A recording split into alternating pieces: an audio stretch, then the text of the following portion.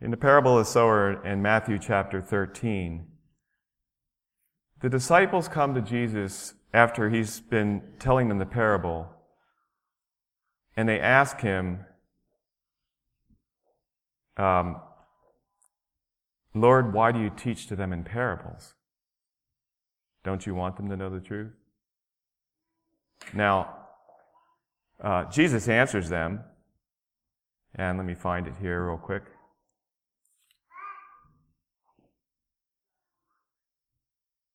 And the disciples, verse 10, chapter 13, and the disciples came and said to him, why do you speak to them in parables? And he answered and said to them, because it has been given to you to know the mysteries of the kingdom of heaven, but to them it has not been given. Now, Jesus is being really gracious to the disciples here, because in a subtle way, the disciples were asking the question, why do you teach them in parables? Giving the idea that somehow or another they didn't understand. Why would you teach them in a way that they, something, and make it hard for them? But the disciples didn't understand. And they were in a subtle way trying to give the idea, well, we understand, but these people probably don't understand, so, but they were hoping that Jesus would answer, explain it to them. But Jesus said, he says, because it has been given to you to know the mysteries of the kingdom of heaven, but to them it has not been given. For whoever has, to him will be given, and he will have abundance. But to whoever does not have, even what he has will be taken away from him. Therefore I speak to them in parables, because seeing they do not see, and hearing they do not hear, nor do they understand. And it goes on to quote the prophecy from Isaiah. The title of my message is Seeing What You Look At. That was an admonition that Kerry Reams, are any of you familiar with Kerry Reams and his work? He contributed to some of the knowledge we have and how to develop healthy soil. But he would always admonish his listeners to see what you look at. And you would think, well, that's kind of silly. Don't you actually see what you look at? Well, Jesus just said here that seeing they don't see, and hearing they don't hear. Is that a problem? Well, let's look at Proverbs 29:18. Where there is no vision, what happens? People perish. So to not be able to see might be a problem. I want to read the version, that's from the King James Version. The New King James Version says, where there is no revelation or no revealing,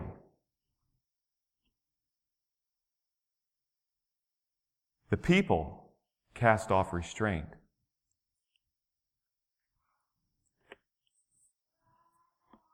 The disciples didn't understand Jesus. Why didn't they understand him? Why is it that they didn't see? The people didn't understand. They didn't see.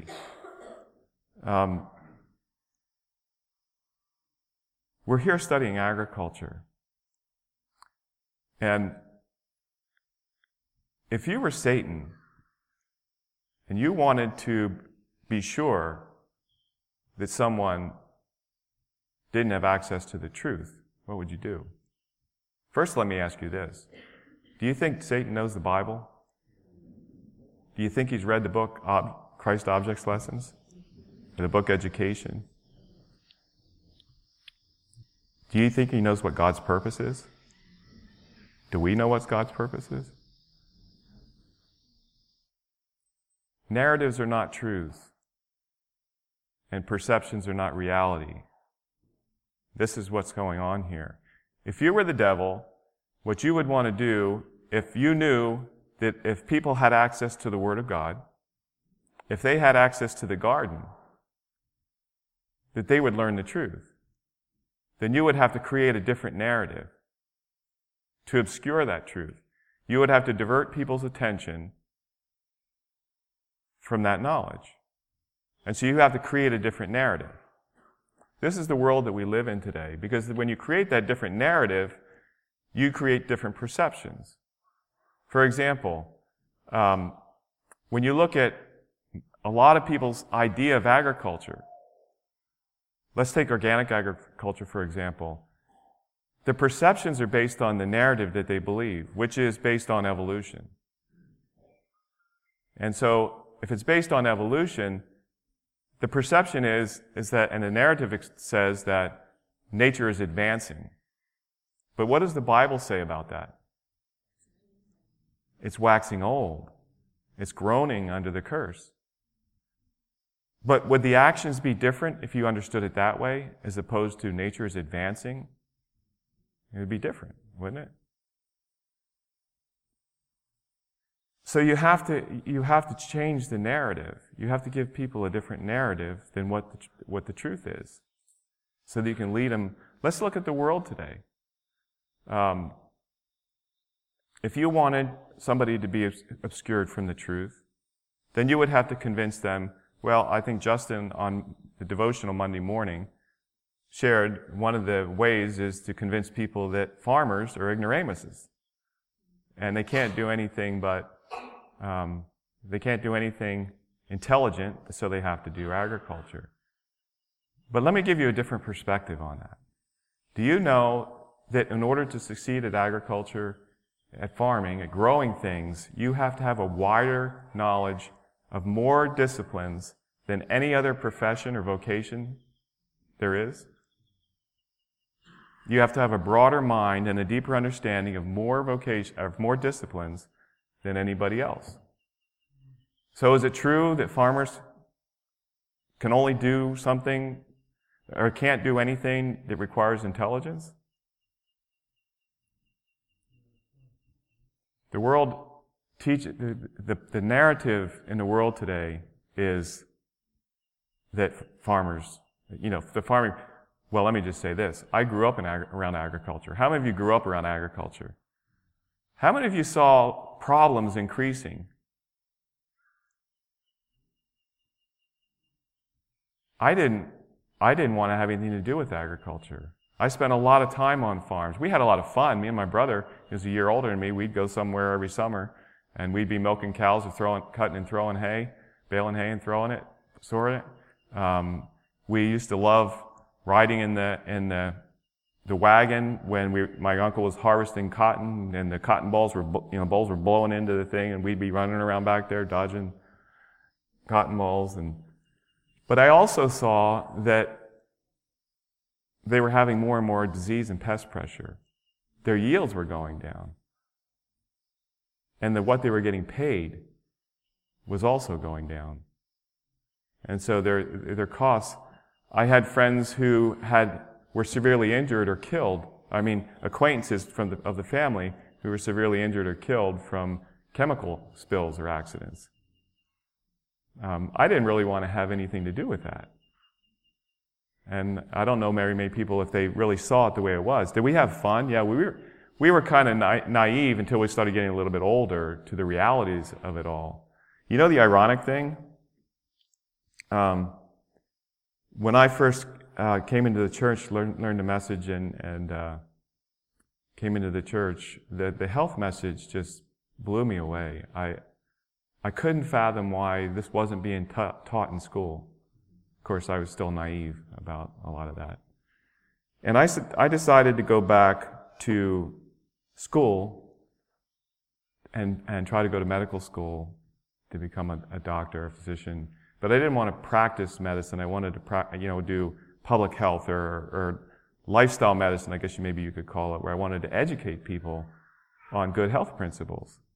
And so I did. I went back to school, and I attended La Sierra. This is quite a few years ago now, nearly 30. And I took an organic gardening class there, just because I needed electives and it sounded interesting to me. And it happened to be the last agriculture class that they taught there. The farm shut down that year and it was done. But in that class, I was sitting listening to the teacher, the professor, and he was sharing about him and a friend every year would go to the mission field, and they would go to these villages and they would teach them how to grow things. And the goal was to help them to be more independent and to be able to have a better life and everything. And when he was sharing that, this voice came to me and said, I want you to be a farmer. And here I am thinking I'm preparing to go to medical school, and I already shared with you my attitude towards agriculture. And I hear this voice that I was pretty confident of where it was coming from. I want you to be a farmer. And I resisted that. So God had to press the issue a little bit. And so the MD, PhD program, which I was hoping to get into, Loma Linda shut it down that year. And so I said, okay. See, I was seeing things my way, and God was seeing things the way He knew I wanted them. But do you ever get yourself in a situation where you think you're doing the right thing, and in reality it's the wrong thing? God knew my heart. He knew what I was wanting to do, how I was wanting to help people. And so I said then it was, okay, I'll just switch majors. I'll go to a different school where I can get training in agronomy and soil science. And that voice came back to me again and very clearly said, no, I will teach you. And so I left school, going home not knowing. All I knew was what I knew about agriculture, and God's telling me He's going to teach me. And so I go home and, trying to figure out, where do I go from here, what I do. The funny thing is that Loma Linda decided to reopen that MD, PhD program right after I left school. Do you think God had any hand in that?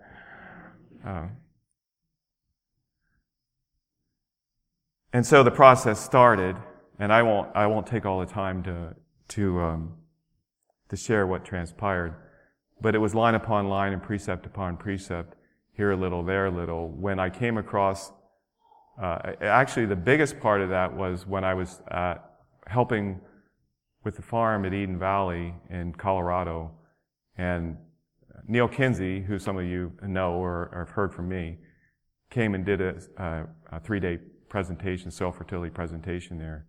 And about an hour into it was a whole 3 days, but about an hour into that voice came again. He said, this is what I want you to learn. This is what you need to know. And after the 3 days were over, I could understand why God said, this is what you need to know. Because as I went back and I began considering it and looking at, if you were in my class, you could see that I don't take anything unless the biblical principles are consistent with the scientific principles. And so I went back and started to really looking at it and everything. And I started looking at, how did it actually work in the real world? Was it actually working in the real world? And yes, it was. Somebody asked me, how prominent is this in the agricultural world? And I said, it's a remnant. That's all it is a remnant. But it's represented in every major food crop, every minor food crop, agroforestry, landscaping. There's not one discipline that utilizes the soil that it's not active in and it's successful. I don't know of anyone who's gone down this road who's turned back. Because if you saw the pictures John showed last night of the greenhouses there at Heritage Academy, when you apply the right principles, it's just like when you apply the right truth to your life, it changes things for the better. It changes them. Anyway, we were talking about, I just want to give you a little bit of where I'm coming from. I asked the question, if you wanted to prevent somebody from knowing the truth, you've got to change the narrative so that their point of view and obscure the truth from them. So how would you do that?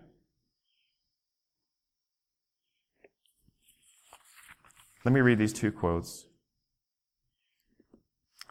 The first one is from Education, page 20. The system of education instituted at the beginning of the world was to be, and most of you have read these before, I'm sure, to be a model for man throughout all after time. How long? So we passed that time yet? As an illustration of its principles, a model school was established in Eden, the home of our first parents. The Garden of Eden was the schoolroom, nature was the lesson book, the Creator himself was the instructor, and the parents of the human family were the students. Okay, so there's the model that we're to follow. So you have to come up with a different model or a different narrative. And by the way, models have their way. A lot of the times the reason we fail at what we do, and quite honestly the reason a lot of our institutions have failed at agriculture, is because we're trying to employ a worldly model to achieve a spiritual objective, a heavenly objective. And the model always has its way. It always has its way. It doesn't matter how well-intentioned you are, whether it's in education or healthcare or agriculture or business. The model that you embrace will always have its way. And so if the model's wrong, then the outcome will be wrong. So basically what's being said here is in order for people to know the truth, what do they have to do? They've got to go to the garden. But not go there alone. Who needs to be there with them? The instructor. So we live in a world today where, and this has been told to me personally, that farmers are not needed anymore. Why do you suppose they said that? Well, there's plenty of food at the fast food restaurant and at the grocery store. You're laughing, but I've been told this more than once.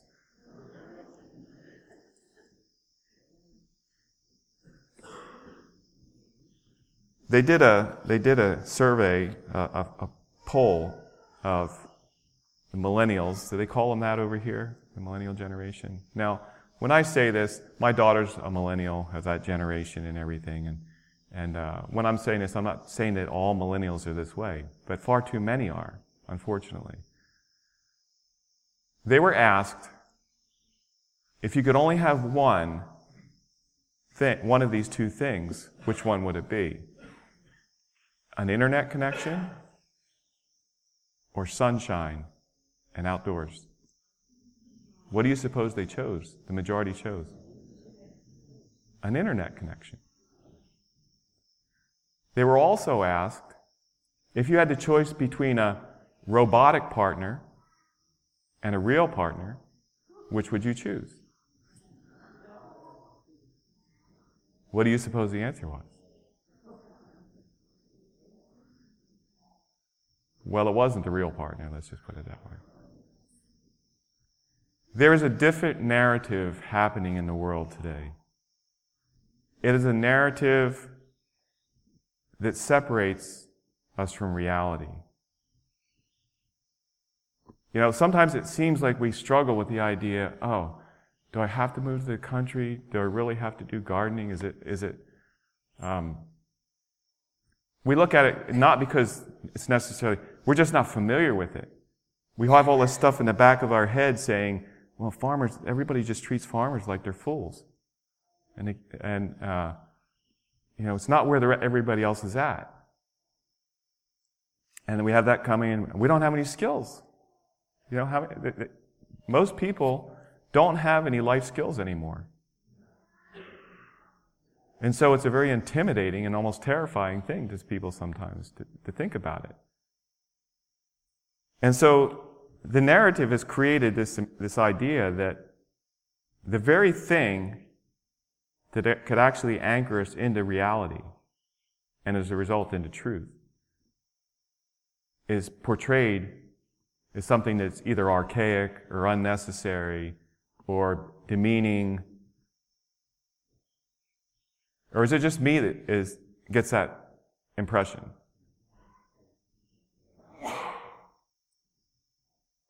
You remember I read the verse,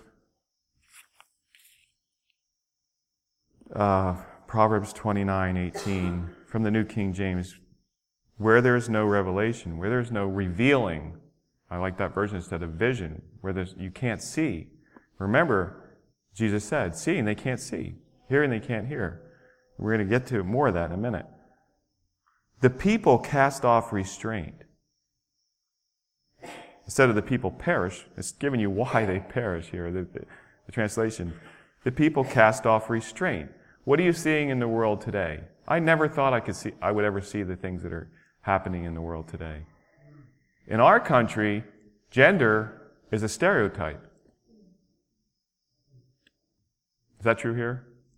Is that true? You can go to jail some places now for calling somebody using the wrong gender when speaking to them. I read an article, and the man who wrote the article said, the last I knew, it was a biological fact.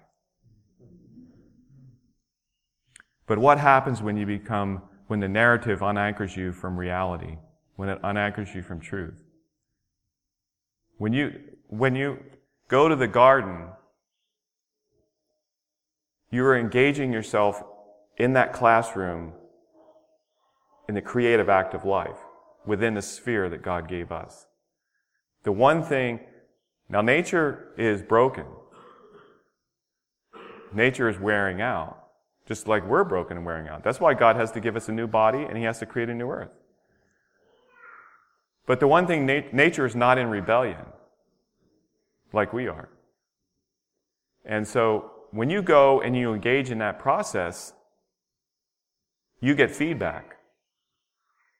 And most of the feedback that people get initially is not very pretty. It was interesting, when we moved to Kentucky, out in Colorado, not a lot of people grow gardens anymore. The weather is not conducive to it, and the culture is different. But in Kentucky, people are poor, most of the people are poor, and they still grow gardens. And the first time I traveled through there, it was in the spring, and the ground had all been worked, and plants had been planted, and they were all up and growing, and everything looked beautiful. And I remember driving through about a month later, and you would see a handful of gardens that were well cared for, but the majority of the gardens, the weeds had grown up, and the pests had chewed them up and eaten them up and everything. And my point is this: people ask me, "Oh, do I have to take a soil test? Do I have to know all this stuff?" And I said, no.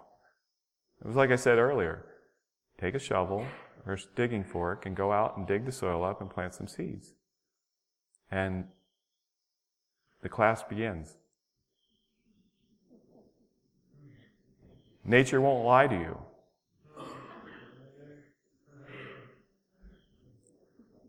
You won't be able to cast off restraint. You will either humble yourself to learn the lessons, or you will fail. There is no alternative narrative there.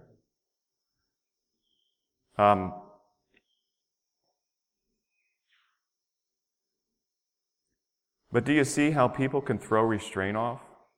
Do you know what's interesting about almost every school of thought in agriculture? Let me read one more Bible verse here. Lamentations 2:9. The last part of it.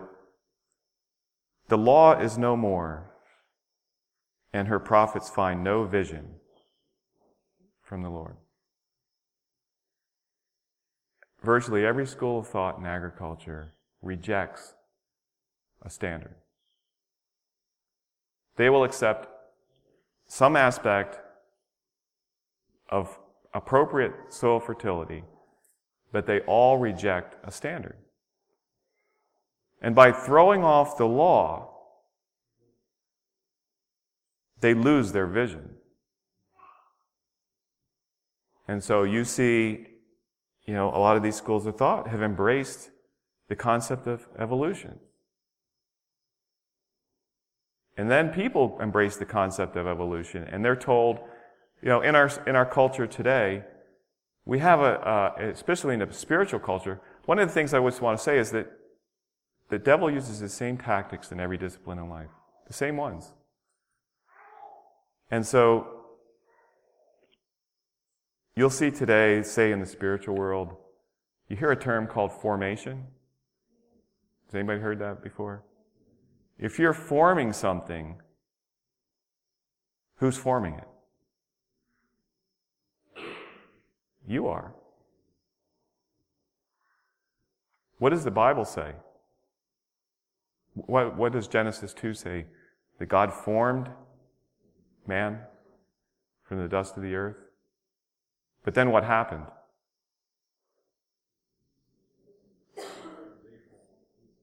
He fell, right? That form became deformed. So what term should you be hearing? Reform. But the world is being told a narrative of, and it's based on, again, that nature is evolving, and it actually leads to pantheism, the belief that nature is God. In the Library of Congress in the U.S., the place that everybody's supposed to go to gain knowledge, it's supposed to be this bastion of knowledge, there is a panel up on the wall. And in that panel there's a quote that says, "Man is the true Shekinah."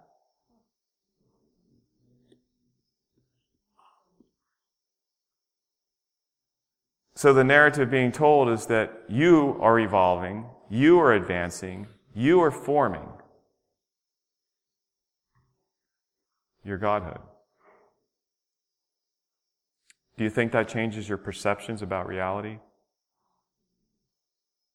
Now, fortunately for us,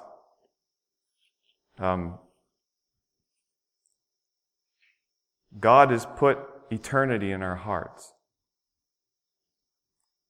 And so you see happening in the world, now that same millennial generation, and it's not just in that only in that generation, it's in a lot of us. But within that generation as well, there are people, I was talking to my daughter about this, she said, Dad, he said, there's a lot of us that just really want meaning. We want our lives to be meaningful. We want it to mean something. We want to contribute to life. And so they bought into part of the narrative. And so they were told they needed to go get that education. And there's nothing wrong with education. You just want true education. But they just put themselves into debt for, $50, $70, $100,000. And they're coming out of school, and they're told that the economy is wonderful, another narrative that reality doesn't agree with. And they can't find a job.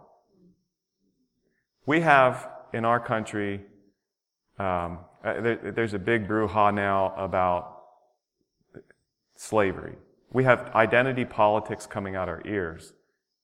It's a divide and conquer thing. But, we've had this really big issue with slavery again. I mean, by and large, it's not an issue in our culture anymore. But the ironic thing is that it's a distraction. Because we've enslaved ourselves to debt. And we've enslaved ourselves to our vanity and our passions and our appetites. Our obligation to life is long, and our ability to pay that obligation is way short. Things are coming unglued, and the narrative is saying everything is getting better. Can you respond if you believe the wrong narrative? What if you realize that you're a sinner? What if you realize that things are deteriorating? They're getting worse. Are your eyes open to that? So that you can appeal to God for an understanding, for help? It's a serious problem. And unfortunately people have trapped themselves in it. And are going to have to struggle to get out. God has opened a door wide open for His people. And He didn't wait for His people.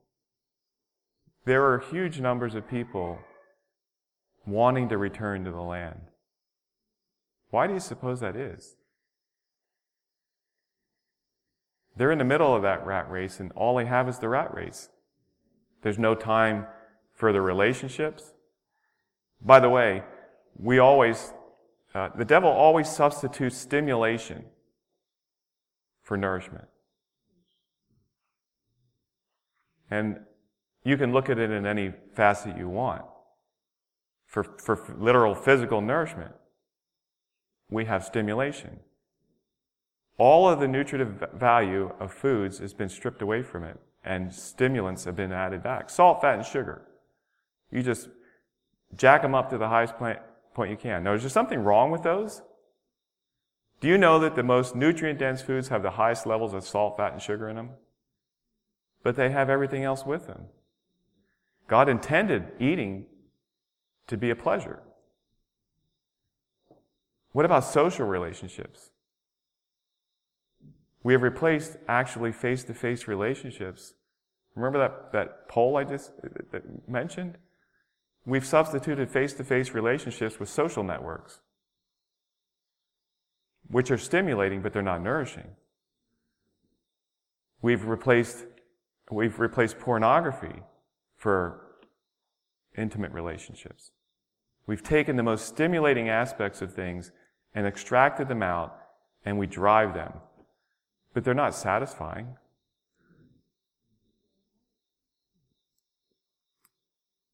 Spiritually, we've done the same thing. And the spirit of prophecy points this out, that we want to hear sermons that are stimulating. They make us feel good, but they don't make us good. So we have a lot of people now who are unhappy. They're unhappy in that world. Really, the adversary has overplayed his hand because people are beginning to recognize that there is no life there. And so they're wanting to move back to a more natural, a more peaceful way of life. By the way, do you know why on the poll they said they would rather live with a robot than a real person? Well, the same thing is true as it is in the garden. Is there anybody in here who's grown a garden and has never had a problem? Of course, we're going to have a conversation after I'm done. Has anybody been in a relationship that has never had a problem? We tell our kids all the time, Mom and Dad love each other. But there are some times and some days we don't like each other.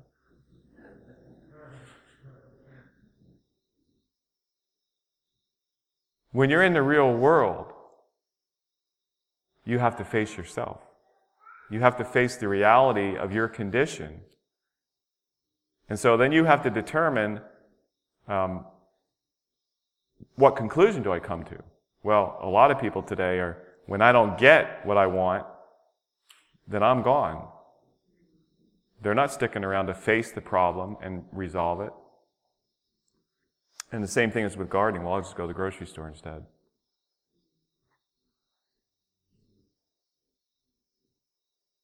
But I said there's a wide open door here. People are moving back to the country. They're wanting a simpler life. They're wanting something that's more meaningful. They want relationships again. Because what they had before was only stimulating. It wasn't nourishing. It wasn't satisfying. And are we prepared to answer that need? A lot of people are moving, that God's put that in our hearts. And we can't escape it completely. That Satan would like us to be able to escape it completely, because then he knows that he could destroy us. But a lot of these people are moving back out into the country, but the narrative that they're believing, and therefore the perceptions they have, and the practices that they're employing, are not glorifying to God.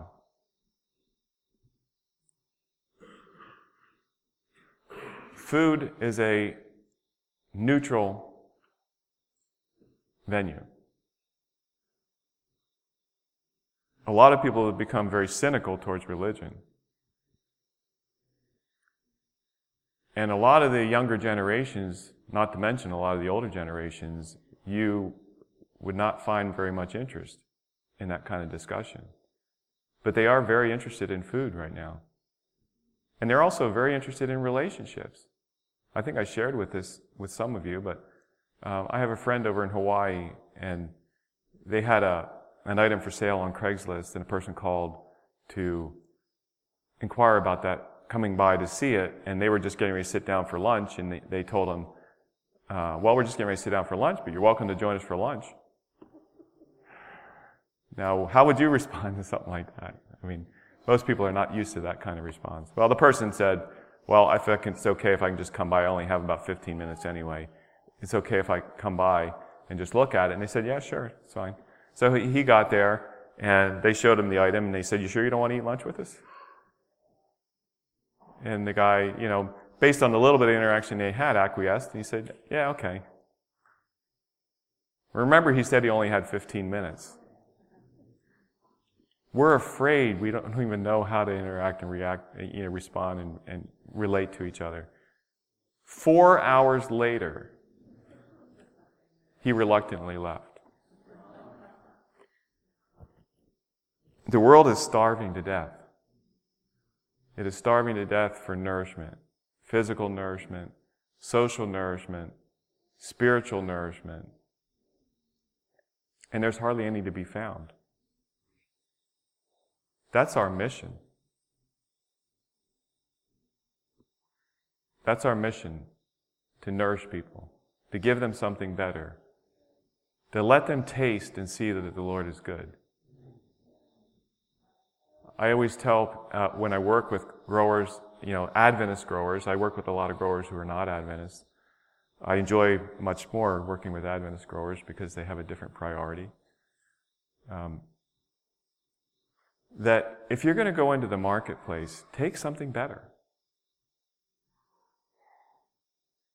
So that when people experience it, it impacts their life. It changes them. Isn't that what the truth should do? Shouldn't it change people's lives? I've shared this too, and I apologize to those I've already shared it with. The wider group, I haven't.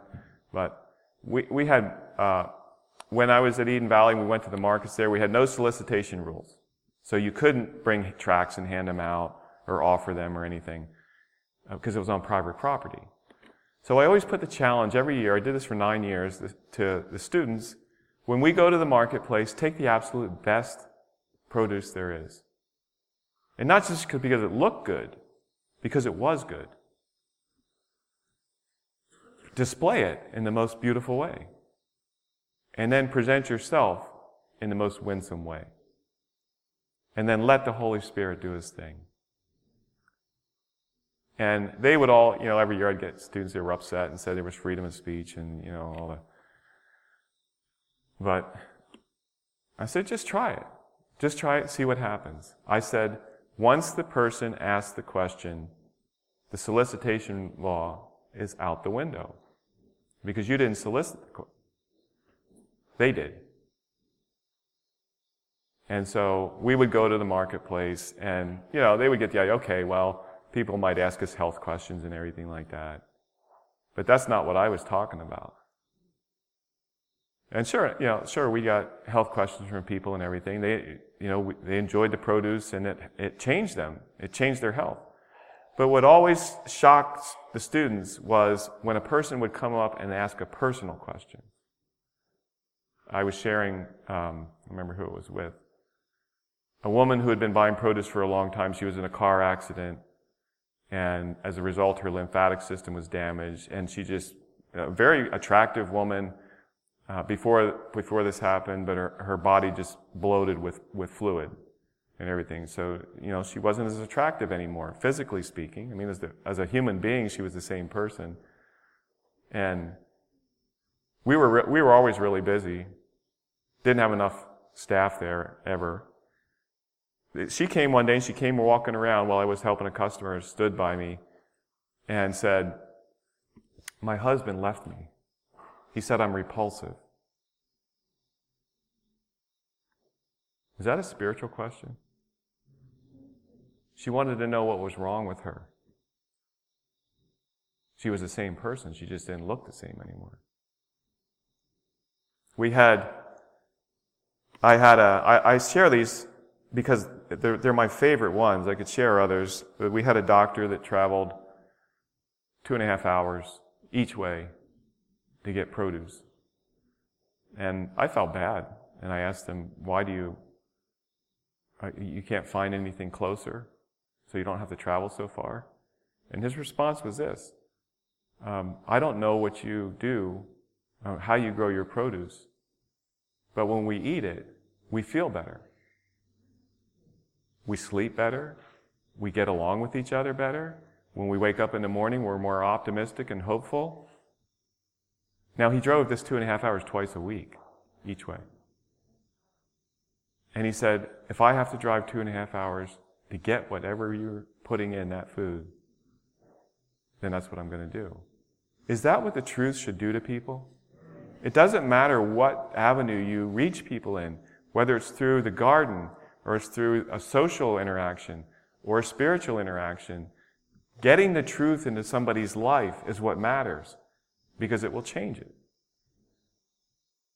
He would come in his $50,000, $60,000 Mercedes, $1,000 suit on, $500 shoes, and bring a cheap old lawn chair and say, would you mind if I just set my lawn chair up and hung out here? I just want to breathe in the atmosphere. He'd take his shoes off and he'd walk out in the field. He said, I want to put my feet in the dirt. See if it does the same thing your food does. Probably anchored him a little bit more, but... Well, we're probably out of time. I'm not even checking here. Way out of time. Let me just close with this.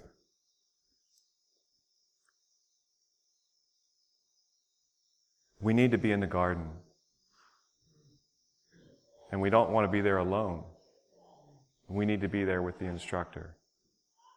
And we need to learn about life. So I want to close with a couple of verses. Jesus said that he came so that we could have what? Life. And have it more abundantly. Was he talking about just eternity? I don't think he was. Deuteronomy chapter 30. And I'll start with verse 15. Of course, Moses here has given the instruction to the Israelites, and he's laying before them a choice. Verse 15, see, I have set before you today life and blessing, and death and cursing. In that I command you today to love the Lord your God, to walk in his ways, and to keep his commandments, his statutes, and his judgments, that you may live and multiply. And the Lord your God will bless you in the land which you go to possess. And the final one is Isaiah 55, verse 6. Find it here.